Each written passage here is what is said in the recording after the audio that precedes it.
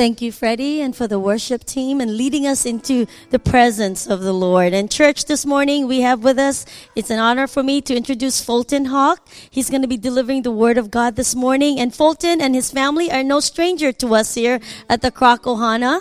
They are part of us, and he does come and visits us, and we're glad he's here. And Fulton, come on up. Fulton, and along with Rob Nolan, directs a wonderful program of the Salvation Army called Revolution Hawaii. And also he oversees the Camp Homalani camp that we'll be heading out to for our family camp. He directs them. It's a 1-year intense discipleship program at our camp. And also these young adults come all over the country, really, and they come to Hawaii and be discipled. And certainly Fulton is here to share the word, and he is a man of the word. And so we're glad that you're here. So let's welcome Fulton, church. Thank you. Good morning, church. It's good to be here this morning, early this morning. I always have so much respect for you guys coming for the early service. Usually the only time I'm up this early for church is on Easter. And so it's a blessing to share with you this morning. Have you guys been watching the Olympics? Anybody been watching the Olympics? Yeah, I am surprised. Every time I turn on the TV, I'm surprised about how many sports there are that I didn't even know existed. Yeah, the other day I was watching these girls, and they had hula hoops and clubs, and they're throwing them up in the air. I was like, this is a sport? I didn't even know. But it's been awesome to watch, and it's been awesome to see these stories of people. They always do those backstories of the athletes, of where they came from. They always come from some small town, and they've had to overcome so much, and it's always very, very inspiring, and you see these guys, and they're pushing it, and they get their prize, and it's really inspiring, and it would be really easy to preach about that this morning. In fact, because the Olympics, they're only 4 times a year, right? I mean, 4 times a year, every 4 years. If there are 4 times a year, that would be insane. They're every 4 years, and so this is an easy sermon season, because it would be easy for me to talk about, man, the Bible tells us to press forward to the goal, to go for the gold, to go for the reward which is in heaven. It says to cast off anything that's hindering you from running the race, right? There's all these sports analogies in the Bible, and it would be easy for me to preach on that and to give a coach pep talk, and everybody leaves here feeling like, man, I can do it. This is great. I'm so pumped up. But that's not the word I have today. In fact, it's a little different. And instead of like Michael Phelps or Katie Ledecky, like gliding across the water and showing how powerful they are in the water, it's quite the opposite. It's someone struggling in the water and drowning. Let me just read to you from God's Word this morning. If you have your Bibles with you, or your iPhones or your iPads, whatever you use to read God's Word, if you turn to Matthew chapter 14. And we're going to pick it up in verse 22. It says this: immediately after this, Jesus insisted that his disciples get back onto the boat and cross to the other side of the lake, while he sent the people home. After sending them home, he went up to the hills by himself to pray. Night fell while he was there alone. But meanwhile, the disciples were in trouble far away from land, for a strong wind had risen, and they were fighting heavy waves. And about 3 o'clock in the morning, Jesus came toward them, walking on the water. When the disciples saw him walking on the water, they were terrified. In their fear, they cried out, "It's a ghost!" But Jesus spoke to them at once and said, "Don't be afraid," he said. "Take courage, I am here." Then Peter called to him, said, "Lord, if it's really you, tell me to come to you. Tell me to walk out to you on the water." Jesus says, "Yes, come." So Peter went over to the side of the boat and walked on the water towards Jesus. It's pretty amazing. But when he saw the strong wind and the waves, he was terrified and began to sink. "Save me, Lord," he shouted. Jesus immediately reached out, grabbed him. "You have so little faith," Jesus said. "Why did you doubt me?" When they climbed back on the boat, the wind stopped.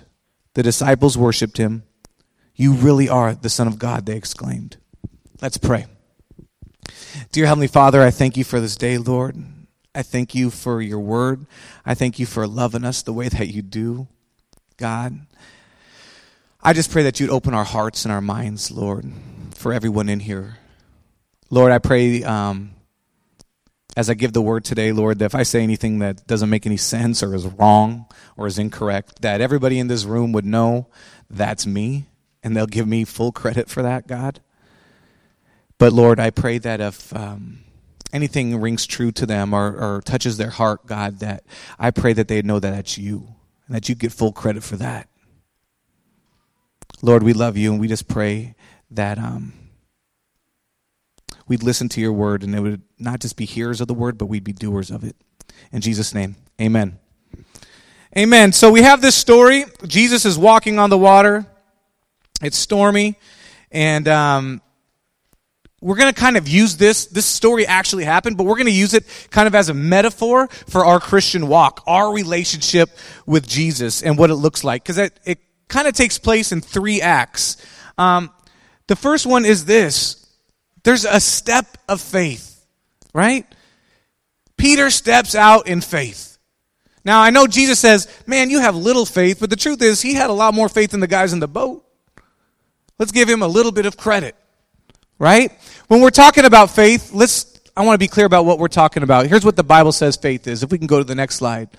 It says, faith is the assurance of things you have hoped for, the absolute conviction that there are realities you've never seen, right? So faith is about believing in stuff that you can't see, right? That's part of it. But it's not just about belief. If it was just about belief, then the Bible says even the demons believe in God, and they shake with fear, right? So belief is the first part of faith, but the second part is this trust, right? Faith, it's trust. I'll use this as an example. This stool right here, the first part of faith is intellectual, yeah? This is a stool. It's made for sitting on. I believe that this is a stool and that I can sit on it, right? But if I never sit on it, or if I am afraid to sit on it, then I really don't have any faith in the stool, correct? I believe that it's a stool, but you got to put actions to it. That's why this verse says this. If we can go to the next slide. James says this. In the same way, faith by itself, if it's not accompanied by action, is dead. It's one thing to say, oh, Jesus, I love you, and I believe that you're the Son of God. But if you don't really trust him, and you don't step out into action, then it's really just talk, right? So we have the disciples. They're on this boat, and the waves are hitting it, the wind is blowing, and it says that all of a sudden, they see Jesus. Now, I assume that Jesus must have been glowing or something, because there's no street lights out there. There's no lighthouse.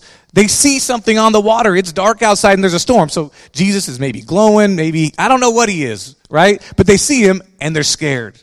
They get all Scooby-Doo and they're like, it's a ghost. The only answer is it must be a ghost. And Jesus says, no, don't be afraid. It's me. And then Peter, I don't know if he's doing this because he's a show-off, right? I don't think, he says this, Jesus, if it's really you, let me walk out on the water to you, right? So my assumption is this. Peter knows that it's Jesus, because if you really didn't trust that it was Jesus, you said, hey, prove it. And then you go out there and you walk in, it's not Jesus, what happens? You sink, right? So I wouldn't do that, right? Hey, if you're really Jesus down there, I'm going to jump and you save me. No, right? I think he knows, but he wants to be a part of the action. He wants to do what Jesus is doing. If you saw someone walking on water, you'd be like, I want to do that. And what does he do? He steps out in faith. He makes that first step. He gets out of the boat. That's like the first part of our Christian walk. Do you step out in faith? Some of us are in a boat right now and we're the boat of life, and it's being rocked by a storm. Right? Or before you ever gave your life to Christ, maybe that's where you were. Maybe it didn't even seem like you were in a rough spot, but someone told you, man, there is a better way. If you believe in Jesus Christ and give your life to him, you'll be saved. And you had to make that decision. You had to say, okay, Lord, I trust my life with you. And you had to make that first step. I imagine, I could just kind of picture it. You know, Jesus is saying, come to me, right? I don't know if any of you guys have seen this scene play out at a pool, but this summer I've been spending a lot of time at a pool with my kids, and my son's young, and he's just learning how to swim. And you know, you want him to jump off the edge to you, right? And you're saying, trust me, jump. And he's like, Dad, just a little bit closer. Right? Just a little bit closer. And he gets up there and he has this courage and he's like, Dad, closer. And it's pretty soon, I'm so close that he could literally just fall into my arms. But he wants to know that I'm there. Right? And as a dad who I want him to be able to swim on his own, sometimes I do step back a bit. Yeah? When he's about to jump, I want him to do it. Jesus isn't doing that to us, right? Jesus isn't saying, hey, come here, psych. He's not doing that to us. Right?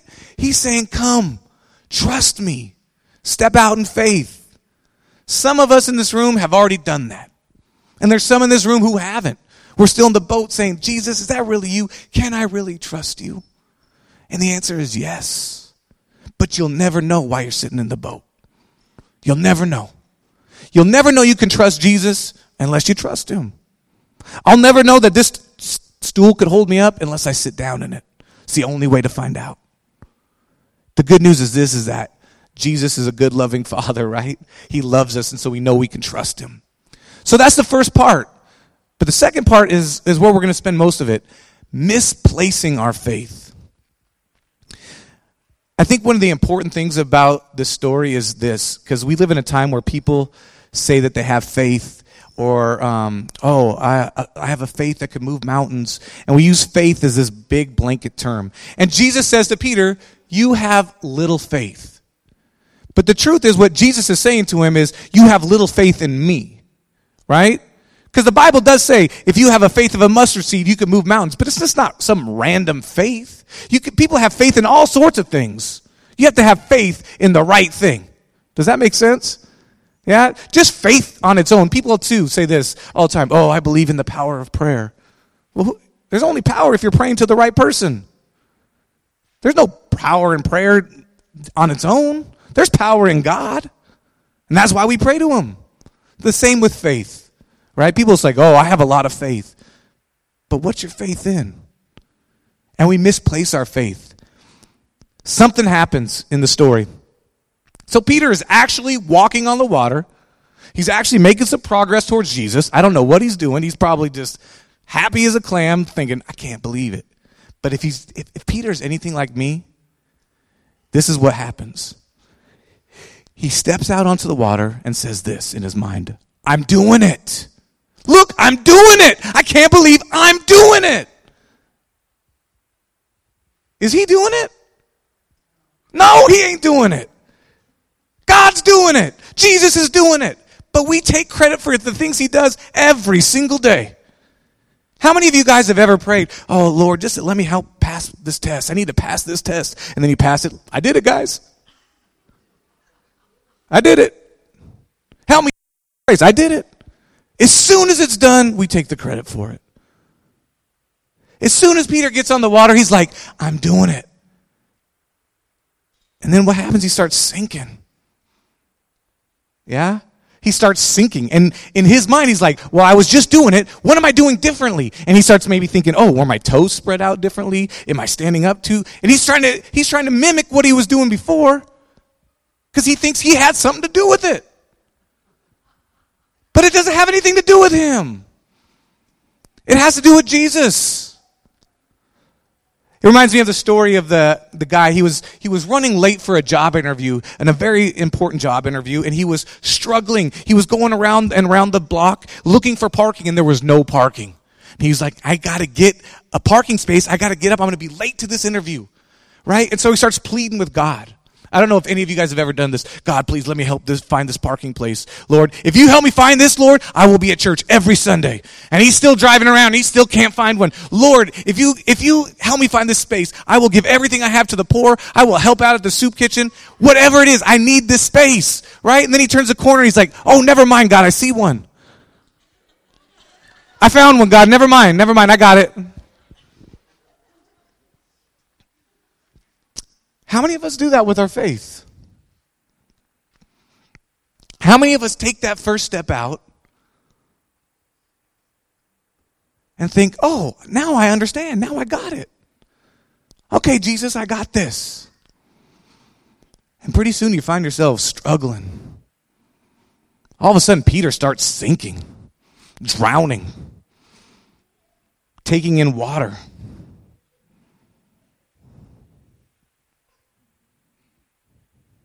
Are you tired of treading water? Do you feel like, man, you're struggling? You can't just keep your head above water. Man, if I could just get my head up a little bit. How many of us have been satisfied so long with treading water, barely surviving, when Jesus is saying you could walk on the water?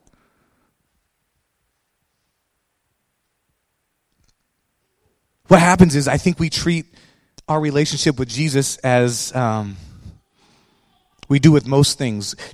Jesus isn't like a relationship where he's our coach and he's our teacher and he's training us for a day when we can go off on our own. That's not how Jesus works. Jesus doesn't say, you know what, you spent a lot of time with me, now you got it, go. Even when he's leaving the disciples, right? And he's going up and he's telling them to go out into all the world. What does he say? I will be with you always. It's not some Jedi Padawan thing, where you've learned enough, now go. Now the student is greater than the teacher. No, our relationship with Jesus is different. In fact, the more time we spend with Jesus, the more time we spend in that relationship, the more we realize how much we need him. It's not something where we spend some time with him and say, man, Jesus, I think I got this now. There's a verse, and it sums it up. It says, some people think they are doing right, but in the end, it leads to death.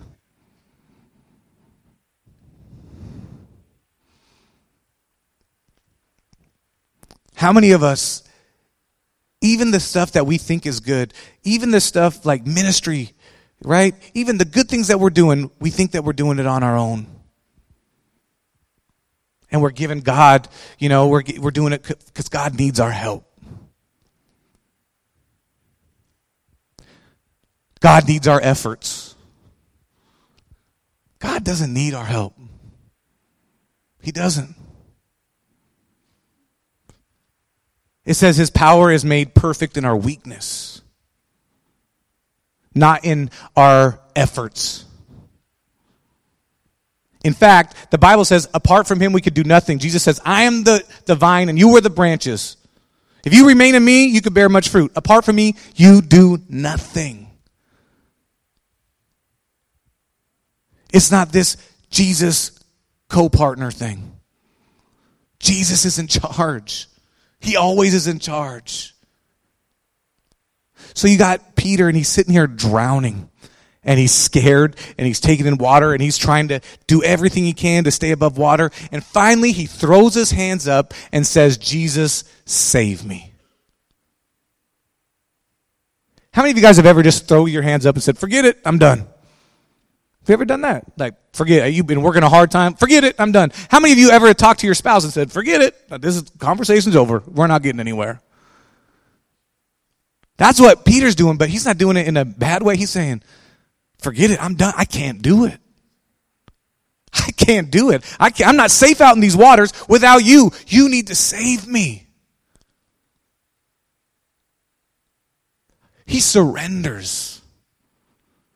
I've tried, Lord. It's not working. I need to surrender. We're going to look at the next slide. It's talking about surrendering in faith. How many of you guys are good at surrendering? Anybody? Anybody like to give up? I mean, I'm good at giving. I do it a lot, but no one likes to give up. Especially in this season, like we said, we're talking about the Olympics. It's go for the gold. Reach out just a little bit harder. Just strive a little bit more, and you could accomplish anything you want if you just put your mind to it. But the Bible says it's about surrendering. We don't have a good culture of surrendering, right? We don't teach kids about surrendering. We teach kids they could be anything they want to be. Go for their dreams. They can do anything if they put their mind to it. Newsflash, that's not what the Bible says. We can only do whatever God wants us to do, and by his strength. That's the truth. The key to a relationship and to walking on water is surrender. I'll tell you how foreign this concept is to us now. I was looking online for things like reach for the sky, shoot for the stars, right? And they actually had this picture of Woody from Toy Story. You guys know Woody from Toy Story. He's a toy cowboy from the 1950s, right? And it had a picture of him, and one of his little things, he's like one of those toys where if you pull a string, he says stuff. And one of his phrases is, reach for the sky. Right? And so I saw online this poster that they have, and it's like an inspirational poster. And it's Woody from Toy Story, the cowboy, and it's him looking up at the sky saying, reach for the sky. Like it's this something like, reach for the sky, reach for your dreams. Newsflash, that's not what Woody is saying. That's not what cowboys were saying when they were saying reach for the sky.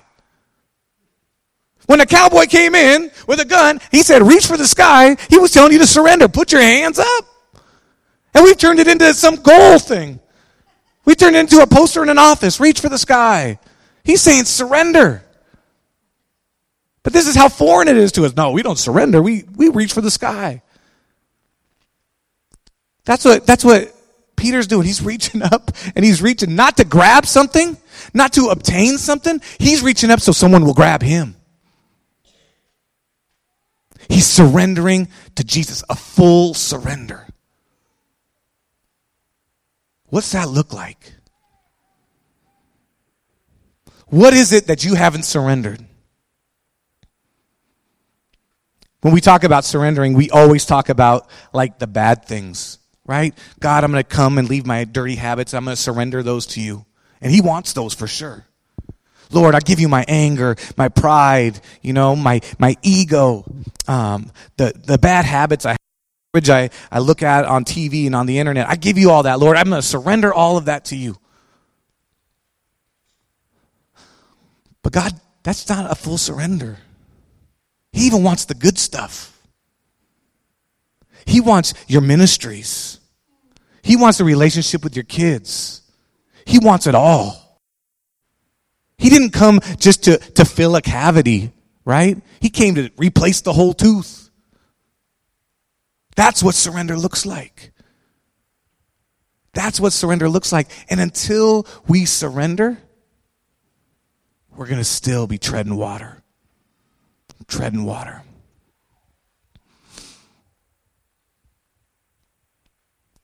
If you look at this verse, this is what surrender looks like. I have been crucified with Christ, and I no longer live, but Christ lives in me. The life I now live in the body, I live by faith in the Son of God who has loved me and gave himself for me. Talk about surrender. He's talking about surrendering his entire life. He says, I have been crucified with Christ. Now, we could sit here and talk about the crucifixion. We've seen pictures of it. We've seen little statues of it. We've seen movies that portray it. But the truth is no matter how much we talk about dying on a cross, in our culture, it doesn't mean that much because it's not a reality for us. But when Jesus said, pick up your cross and follow me, and when Paul's saying, I have been crucified with Christ, the people he was talking to knew exactly what he was talking about. Because they seen people picking up their cross every day. They seen them, and guess what? They weren't coming back. It was a full commitment. Yeah? You can't die on the cross part way. You can't just surrender partially to the cross. And Jesus is saying, I've surrendered my life for you, and so you could surrender your life for me. You could trust me. So we surrender in faith because he is faithful. There's a famous, I don't know if it's a poem or a story or an analogy. You guys might be familiar with it. It's called Footsteps in the Sand. Footsteps in the Sand? Yeah? I tried to look at who wrote it, and there's some discrepancy. But mostly it's credited to Anonymous. Anonymous wrote it, so we'll give Anonymous credit today. I always wonder, people write something and they're like, oh, I don't want the credit. Just say Anonymous. I I would never do that. I want the spotlight. Like, hey, that's mine. I did it. Or I don't know, maybe it's like the witness protection program. Maybe as soon as they write it, someone knocks on the door and said, we need to keep your identity a secret. I don't know. Anonymous wrote it. But anyways, footsteps in the sand is this thing about, so this guy, he passes away and he goes to heaven, and his whole life is looked at as these footprints in the sand. And he was saying, look at, this is where Jesus and I walked together, right? This is your whole life. And it's these footsteps. It's my footsteps and your footsteps. Jesus' footsteps and your footsteps. And he says, Jesus, but I don't understand. In the hard parts of my life, there's only one set of footsteps. Why did you leave me? Why did you leave me during the hard times? And Jesus says, I didn't leave you during those times. That's when I had to carry you, right? And that sounds really, really good. But I think the word tells us something totally different. I think the footsteps in the sand is all backwards. I think there are times when there's two footsteps and God is carrying us, right? And there's times when we're walking on the side, but I don't think the hard times are when he's carrying us. I think the hard times are when you see two sets of footsteps. And it was like, God, why was it so hard? I see two sets of footsteps. Oh, that's when you thought you could do it on your own. That's when you thought you just needed me just a little bit. That's why it was really hard. When it was easy, you were riding my back. That's the set of footsteps. Jesus says, hey, you want to come walk with me in the sand? Get on my back. One set of footprints. And then you see the hard part. It's like, oh, I think I got this, Jesus. That's when it got rough.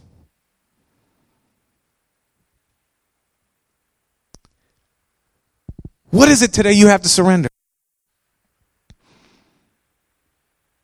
Are you ready to surrender? The Salvation Army has this culture, like in the old time Salvation Army, we sing these Salvation Army songs because it has this military metaphor. And using a military metaphor, it's always about storming the forts of darkness and going and saving the world. And we start waving our Salvation Army flags, right? Like, we're going to go save the world for Jesus. We're going to go advance the kingdom. But a lot of us, we're waving those flags and doing it, but we're giving the enemy footholds in our own hearts. And we use the busyness of God, like doing the things that God wants us to do, as an excuse to not surrender. And it shouldn't be about waving our flag unless we wave a white flag of surrender and saying, God, I give it to you. Even my ministry, even my church, my Sunday school class, even the good things I do, they're yours. I'm giving them to you. You take control of them. I trust you. Help me not to take credit for the things that you're doing in my life. It's you. So I'm going to ask Freddie to come up and play. But I want to spend this time in prayer just thinking about what is it that God's telling you to surrender.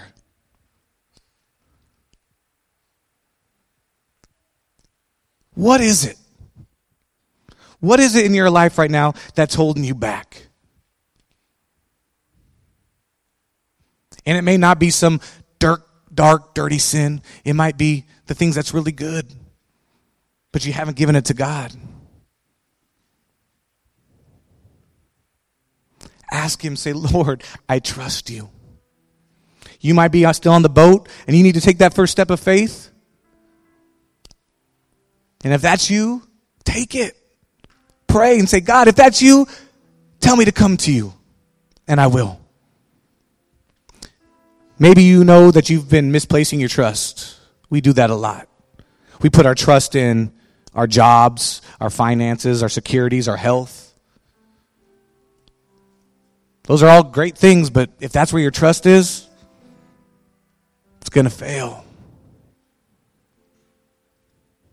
We can say we trust Jesus all day long, but until we actually surrender to him and say, save me, Lord. I can't do this anymore. Save me. Then we know that we're in the good hands of him. Take some time. Spend some time with Jesus. And then we'll close in prayer. Dear Heavenly Father, I just thank you for today, Lord. I thank you for the example of Peter, Lord, who is like so many of us and struggled with self, Lord, and struggled with surrender. Lord, I'm glad that you're faithful. Help me to surrender, Lord. Help me to give you the things that you asked me to give you, which is everything. Help me not to hold anything back. Lord, I pray that as we leave here today, it would be like when the police come. I pray that we'd leave here with our hands up.